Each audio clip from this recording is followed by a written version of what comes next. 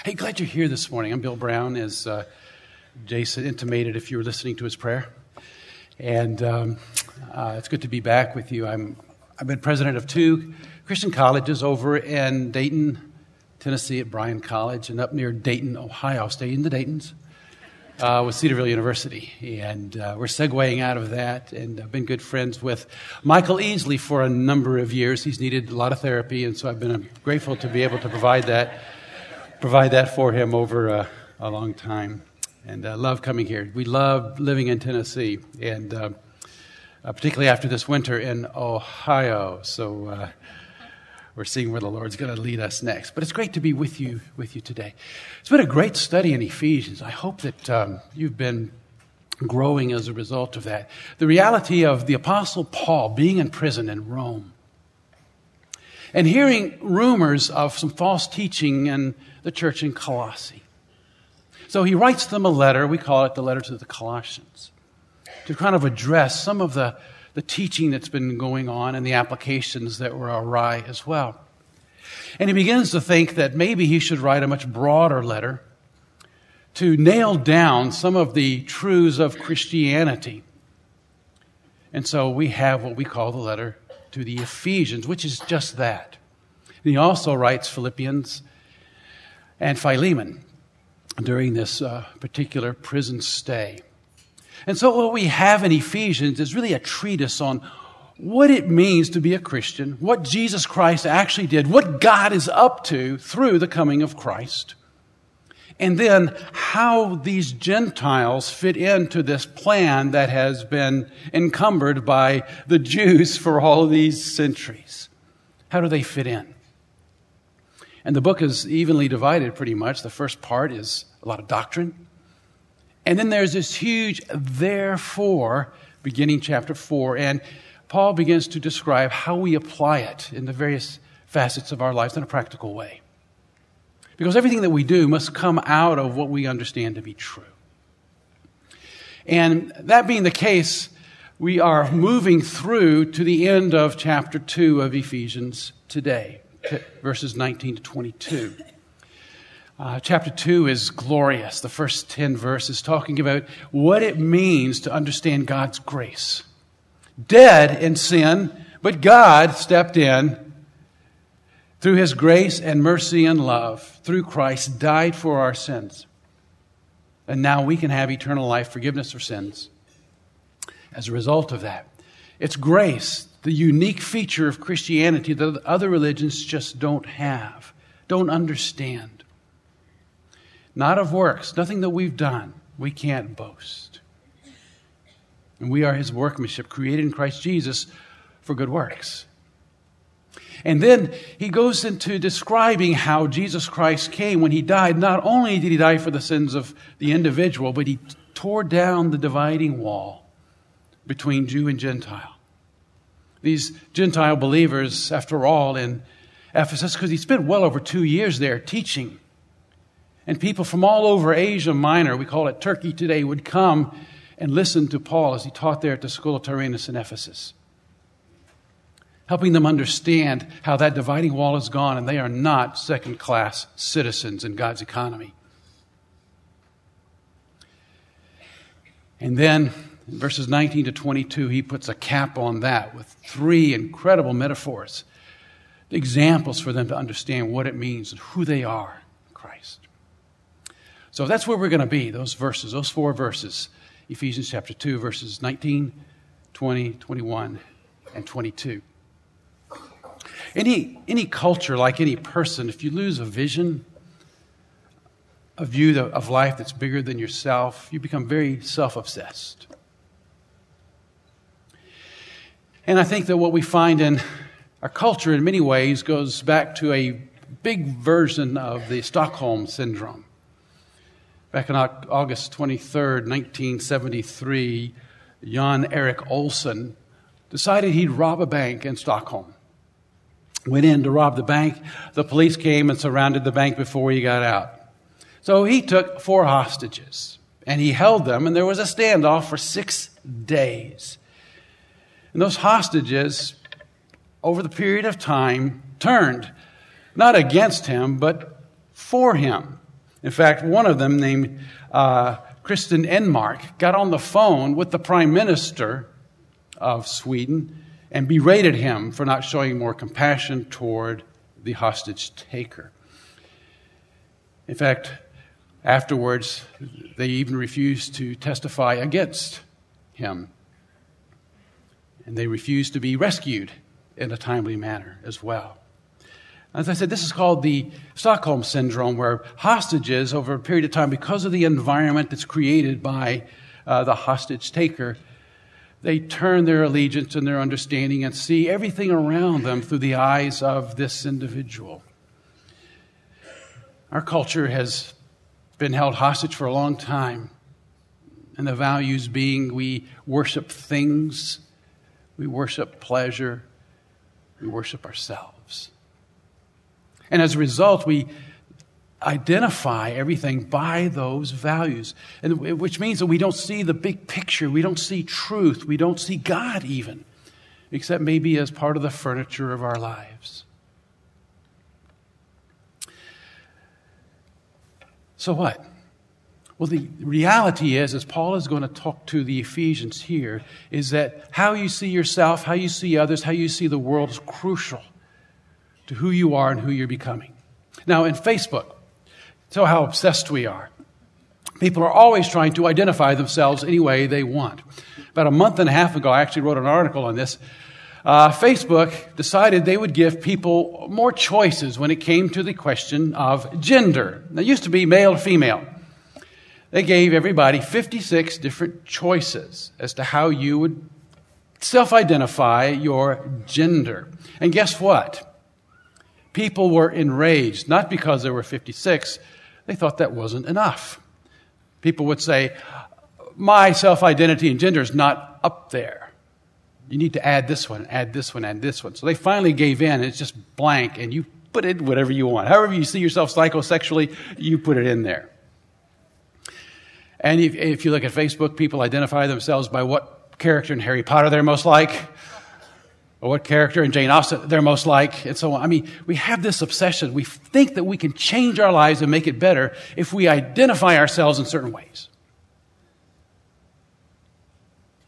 But the reality is there's only one person who's going to identify us that really matters. And that's the one who made us and the one who redeemed us. And that's the only truth. When we recognize that there's nothing in this world that can satisfy our deepest longings except our Lord himself. So breaking out of that is the key. Being able to see the big picture is crucial. That's why God speaks through his word to us, and that's why we have the indwelling Holy Spirit within us and around us to do just that on a daily basis. We need to push that reset button every single day to see the world truly and accurately.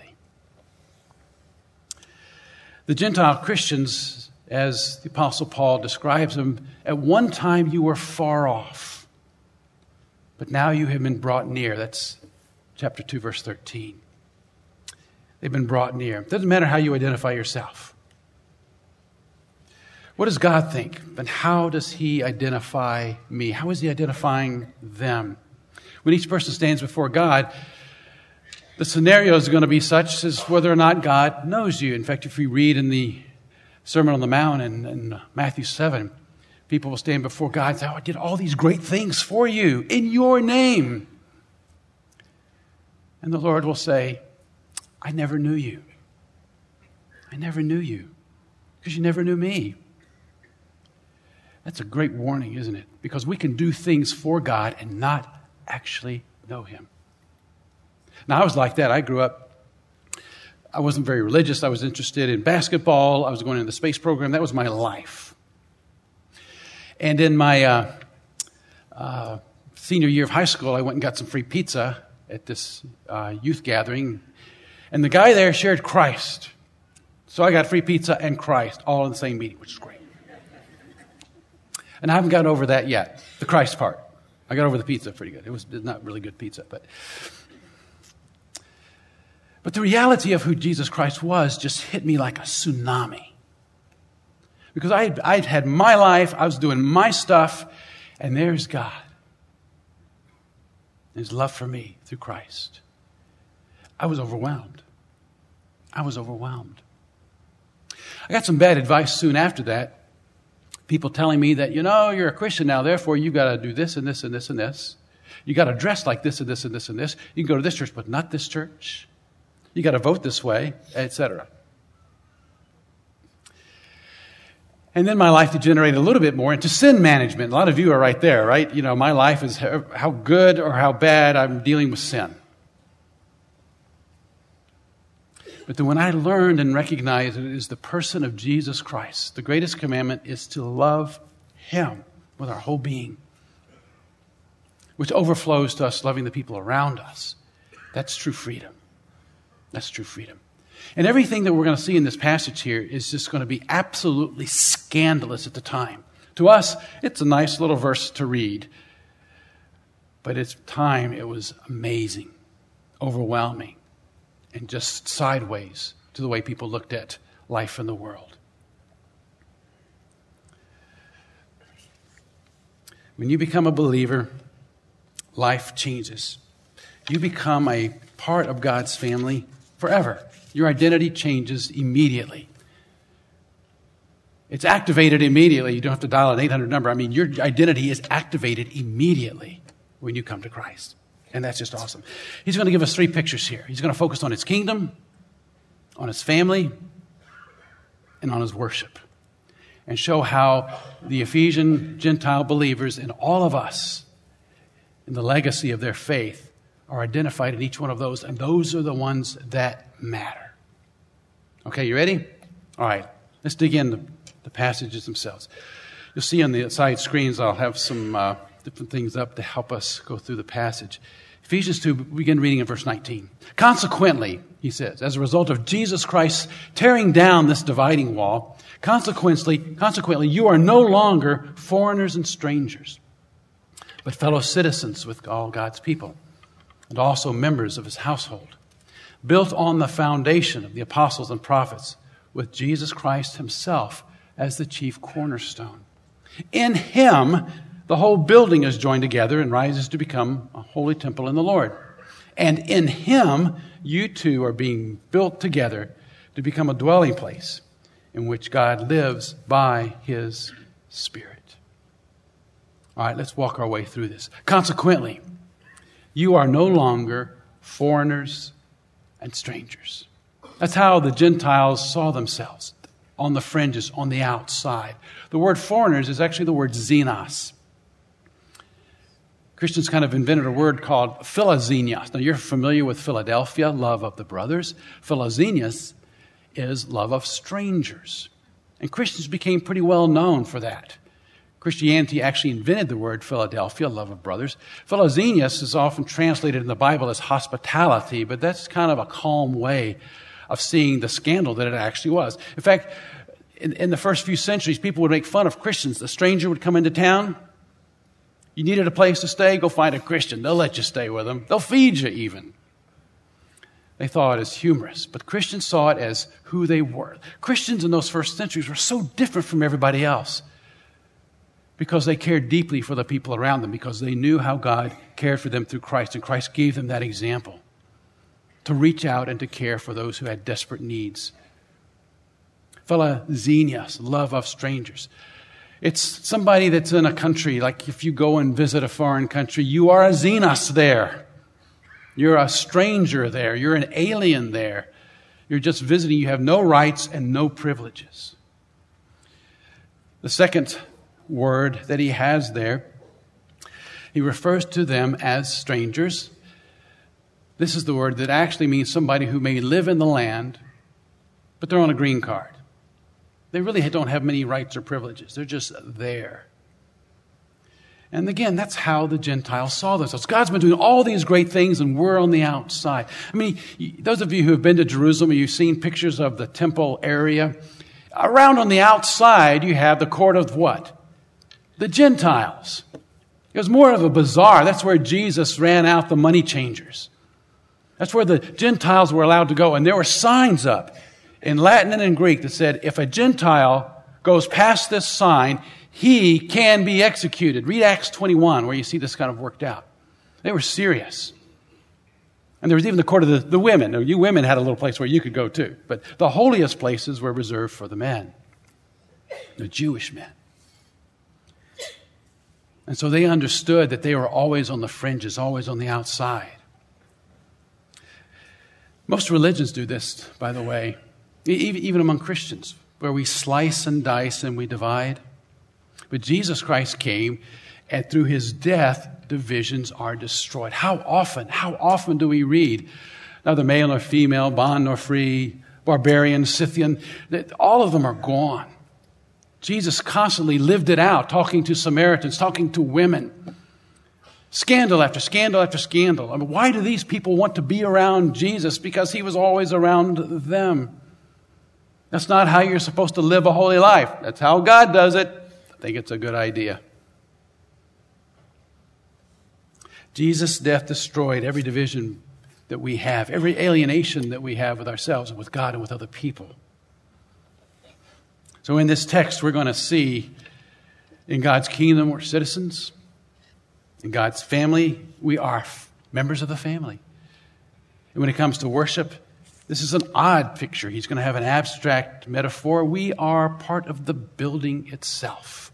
We are living stones. I don't mean Mick Jagger. I mean, we are living stones in this great temple that God is building. No longer aliens and strangers, but fellow citizens of with God's people and also members of his household. The first is that we have citizenship with God's people.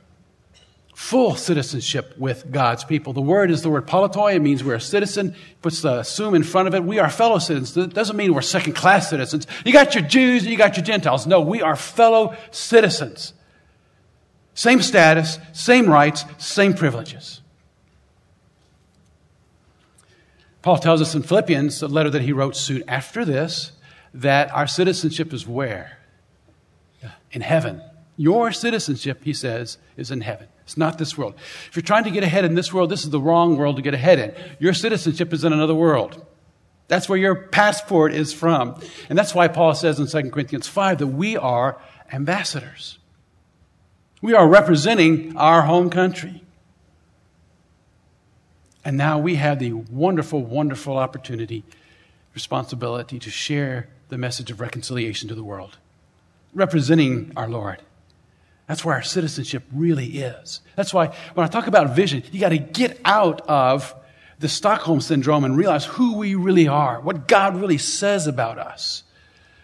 Because until we do that, and sometimes it's hard to break habitual thinking, until we do that, we will never be what God has called us to be in the broad sense of the word. Now, being a citizen is good. All the rights and privileges, you don't have to worry. All the legal matters that go along with that is awesome. And you're a citizen of the United States, most of you. And you can go to the White House, where the president lives and works. Maybe. If you make an appointment and have clearance, you can get into the White House. But not very far into the White House, but you can get into the White House escorted. I have a great picture, many of you have seen it, of John F. Kennedy when he was president in the Oval Office at that big, beautiful desk. And sitting inside the desk is his son, John. At the privileges of being the son. I have another picture of President Obama in the Oval Office sitting there, and Michaela, she is creeping behind the couch, getting ready to jump out and scare him. She doesn't need to do that anymore, by the way. But getting ready to scare him, I think, now, if I did that, I'd be in big trouble, you know. But the idea is that you can be a citizen, you have great privileges, but if you're family, you are inside the circle. And if there's anything about Christianity that God wants you to know is that you are family. Now, I don't know what kind of family you have, but I think everybody knows what a good family is supposed to be like. One of my favorite stories is about Bart Starr when he was quarterback for the Green Bay Packers. He was awesome, amazing. He's having a particularly good year in one year, and his son was in first grade, Bart Jr., actually. And his son would bring back papers, you know, and he'd draw pictures and so on, and the great quarterback would take them, oh, these are great, put them on the refrigerator like all of us, you know, and then he'd give Bart Jr. a dime. That was real money back then, a dime. Okay?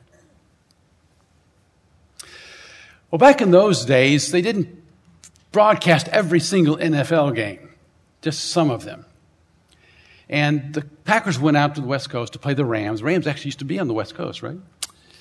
And they got clobbered. The Packers played terrible. And Bart Starr played particularly poorly. And it was broadcast nationwide. I mean, everybody saw it. Long flight back to Milwaukee, drive up to Green Bay. Bart Starr gets in. It's after midnight. The house is dark. Gets into his bedroom, and on his pillow, there's a note. Dear Dad, I thought you played great. I love you, Bart Jr. And taped to the bottom were 2 dimes. There's something about being part of a family that makes it okay to fail, because you know you're loved and accepted. It's okay. At least that's the family that God has introduced you to. It's okay. That's why we have a story like the prodigal son. It's okay. You're loved, you're accepted. And the reality is that when Jesus came and began to talk about God as Father, that was absolutely a scandal. Look at the Old Testament. See how many times God is referred to as Father. You won't find it much. And in some versions, not at all. God is the creator. He's the judge. He's the Lord of all. But Father? Back in John chapter 5, the Jewish leader said, this man is committing blasphemy because he is calling God Father. But we find in the New Testament over 250 times God is called Father. And most of those are by Jesus. Lord, teach us to pray. First word out of his mouth, Father, who art in heaven. I'm the apostle going, can we say that? Father. Father. I was speaking at the medical school up in Ohio. It was a great event. It was the Islamic Medical Students Association and the Christian Medical Students Association. If you know anything about me, I like doing those kinds of things a lot. And the idea was I had 30 minutes to describe Christianity, and an Islamic scholar would follow along, and he would have 30 minutes to describe Islam, and then we'd take questions and answers. So I'm thinking, I got 30 minutes, I don't want to make the most of my time, so I wanted to be able to communicate what was important, particularly for the Muslims. Forget the Christians, okay, they're okay. But I want to focus on the Muslims. And by the way, you got 42,000 Muslims in Nashville? What are you doing about that, by the way? So I want to focus on the person of Jesus Christ as being God incarnate, to focus on the fact that we are sinful. The Muslims don't believe we're born in that way. Focus on grace, of course, which is essential, and focus on the fact that Jesus revealed God as Father.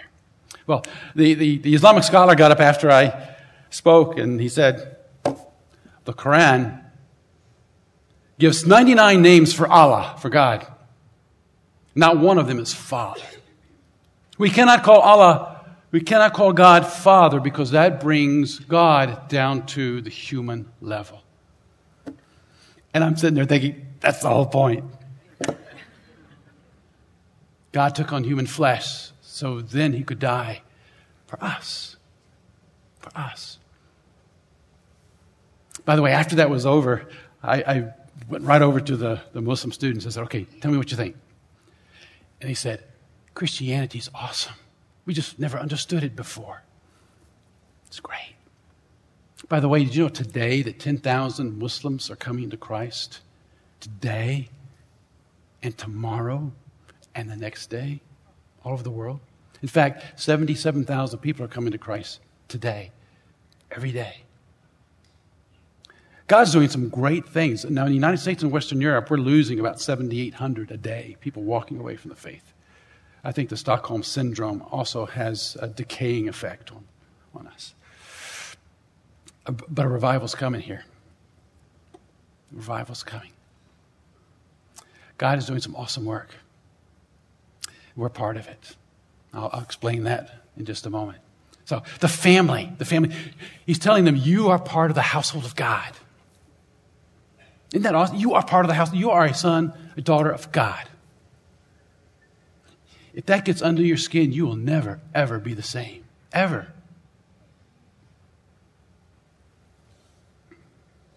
All right.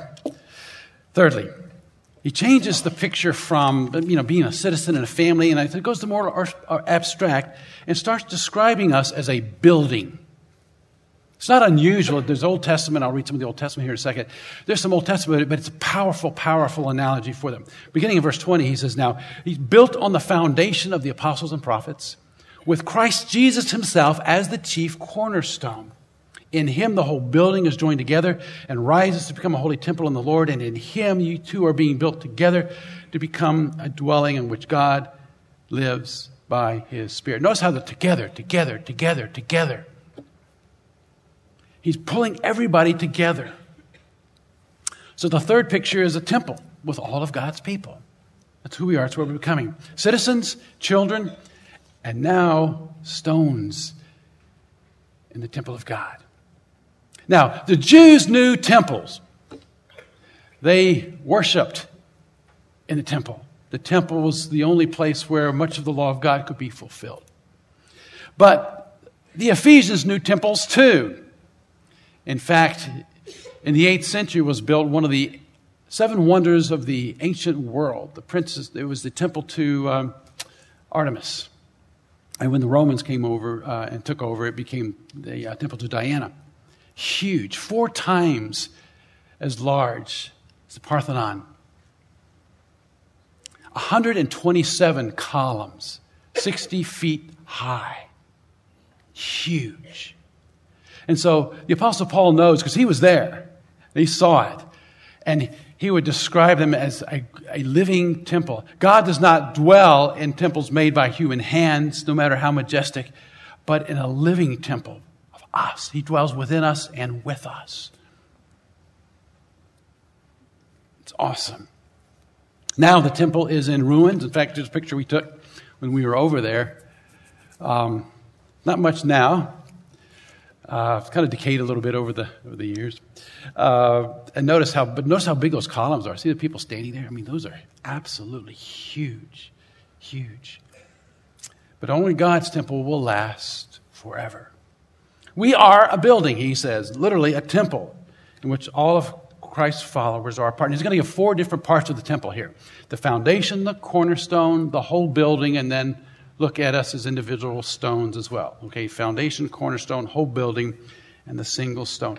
He says they're built on the foundation of the apostles and prophets, with Christ himself as the chief cornerstone. Seeing believers as parts of a building, seeing God or the person of Jesus Christ as the foundation and cornerstone is not unusual. In fact, Paul says in 1 Corinthians 3:9, he says, you are God's building. In the Greek, it reads like this: you are God's building. His point is we are God's building. He says that's a great analogy because we need each other. We need each other. And Christ is the foundation in verse 11 there. 1 Peter has a beautiful, beautiful analogy too. He calls us living stones. But he goes to the Old Testament and says, this is nothing new. He's going to quote from Isaiah 28, Psalm 18, and Isaiah 8. And this is what he says. Listen, this is 1 Peter chapter 2. Behold, I'm laying in Zion a stone, a cornerstone, chosen and precious, and whoever believes in him will not be put to shame. The stone that the builders rejected, this one has become the cornerstone. That's Christ. A stone of stumbling and a rock of offense. The foundation of this building, Paul says, is the apostles and prophets. We'll hear more about them in chapter 3, verse 5, and in chapter 4, verse 11. But they were the ones with the great, great responsibility and privilege of being the first to deliver the message of grace through Jesus Christ to the world. And the church is built on them and their message. But the cornerstone is Jesus Christ. The cornerstone is Jesus Christ. The cornerstone, of course, is the most important part of the building back in those days. It's usually large. They probably made extra effort to make sure that it was flat, to make sure that all the angles are right, because everything about that building was going to be determined by the cornerstone. It identified the building and it determined the stability of the building itself. Modern cornerstones don't necessarily have that same role, but they are for identity, though. You'll see cornerstones in buildings. It'll tell you what the building is and when the cornerstone was actually laid, how that building was being dedicated for identification purposes. But I think it's awesome that the cornerstone, as described here, is a person, Jesus Christ. It's not a tradition. It's not even the Bible. It's not follow these 5 pillars or fulfill these 12 steps. It is a person, the person of Jesus. Him. That's why we love him and we follow him. The passage goes on to say, in him, again, that keeps coming back again and again. In Christ, the whole building is joined together and rises to become a holy temple in the Lord. In him, you too are being built together to become a dwelling in which God lives by his Spirit. Now, 4 observations about this real quick. The building is still under construction. God is not finished. We're still being built. It's a present continuous tense here. Secondly, the building is alive. Sounds like science fiction, but it's theological truth. The building's alive. All the stones. We are living stones, Peter says. And the building grows together. I grow, you grow, we all grow. I mentioned earlier, I get online and see what's happening around the world. And this morning in Kenya, worship service, people broke in, 2 worshipers were murdered. Other places that happen. That's today. Today. A lot of places around the world just going to worship. You take your life in your own hands. That's because their identity is Christ. It's okay. But when that part of the body suffers, we should suffer too. We should recognize that. Together, not just here in this building, but around the world. Around the world. And then God dwells. The Holy Spirit dwells within you, and then with us together. With us together. When I came to Christ, I shared with you, I had read the Bible a little bit. In fact, I'd read the New Testament, came to Christ. Before, I didn't get anything out of it. I came to Christ. The next week, I picked up that Good News for Modern Man that I'd bought, and it's like the words jumped off the page. I know experientially what having the Holy Spirit in my life and what not having the Holy Spirit in my life is like.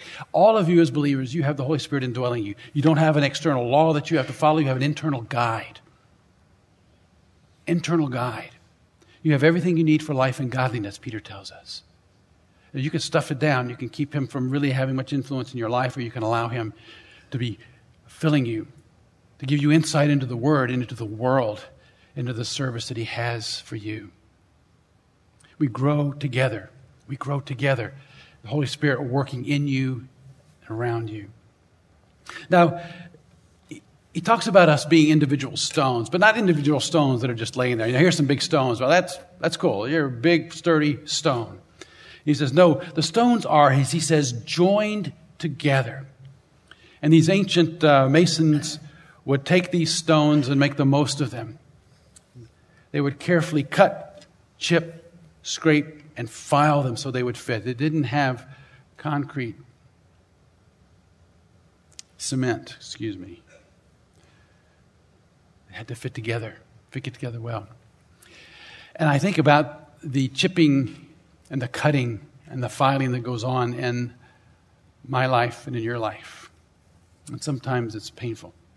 Some of you are going through some painful things right now in your life and in your family. It's almost unbearable. The pain is so great. But as Chuck Swindoll reminds us, whenever anything like this enters our lives, we know first that it's gone through the hands of God first. It passes it on.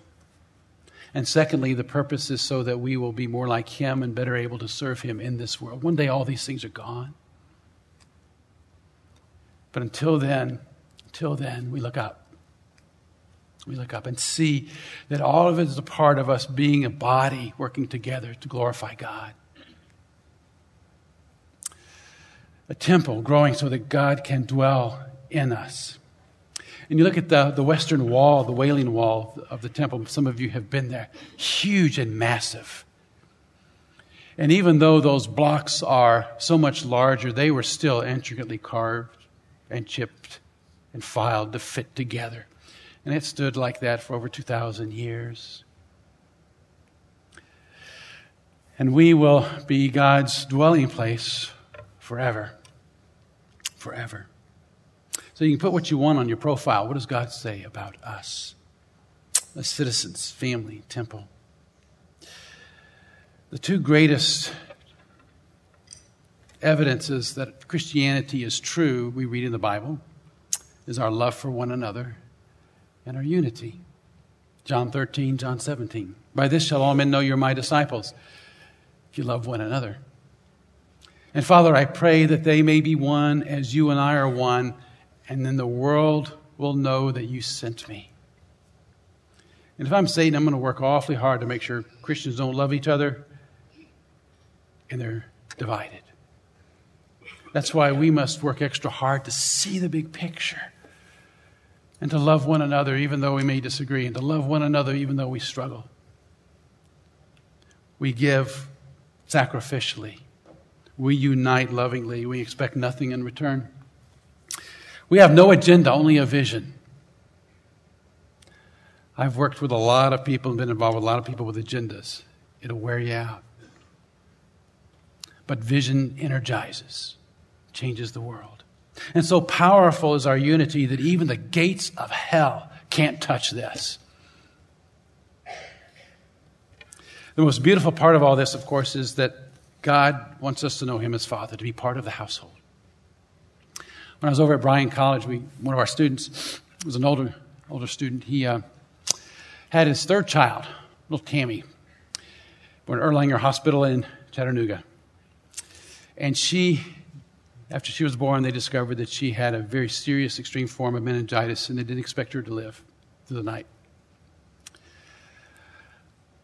And Tom and Sandy were devastated. And they finally let Tom back in to see little Tammy.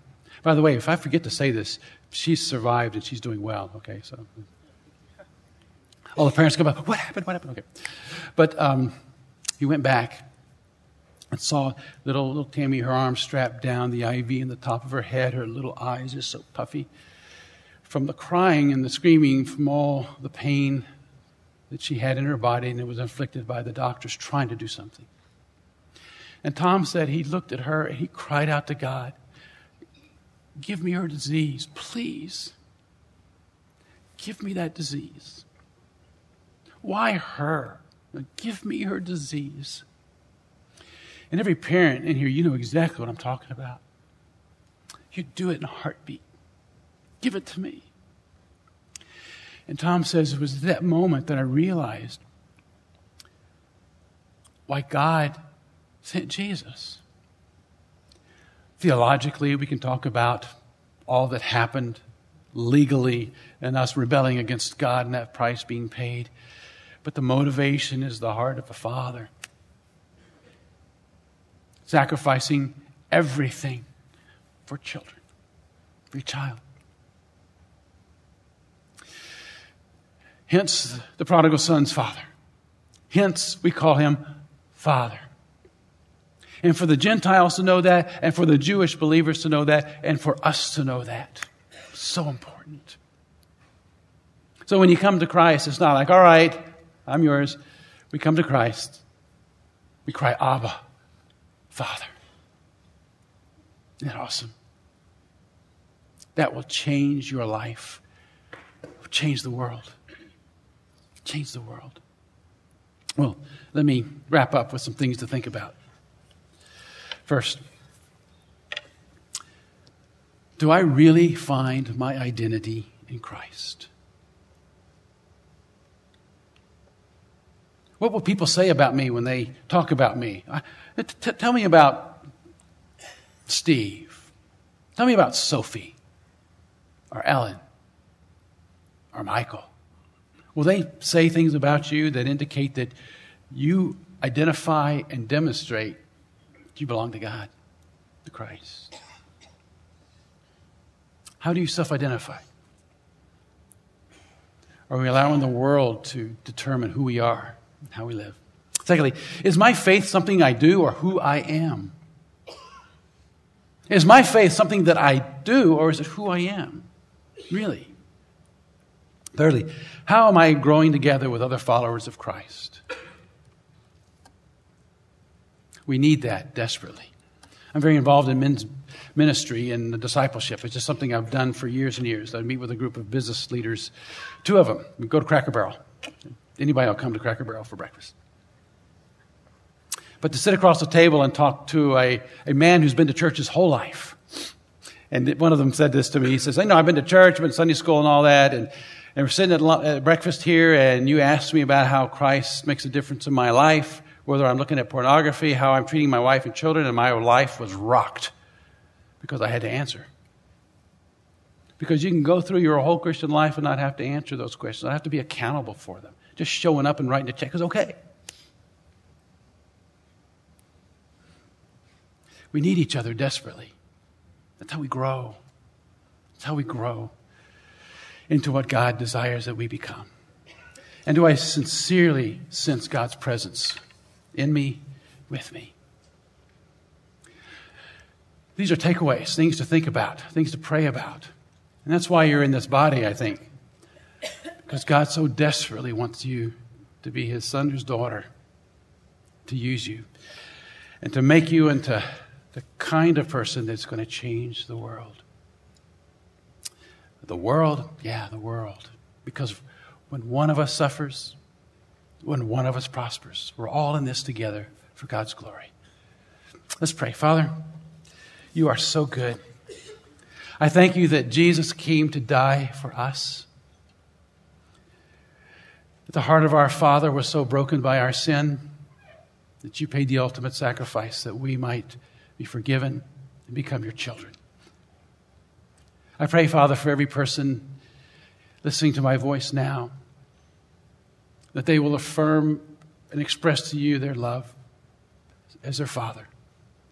And if they can't, Father, that your Spirit will work even now to bring them to you. Use us together, Father, to grow together, to go counterculturally in how we live. For your glory, we pray. We pray for our brothers and sisters around the world who are struggling right now. I pray, Father, that you will protect, love them. And whatever blood is shed, Father, let the blood of the martyrs cover the soil and give birth to new believers by the hundreds of thousands and millions. Thank you that we can be a part of that through our prayers, through our love. Dismiss us, Father, with your presence, we pray, to serve you. In Jesus' holy name, amen. Amen. Hey, God bless you, everyone. Enjoy this day. You're dismissed.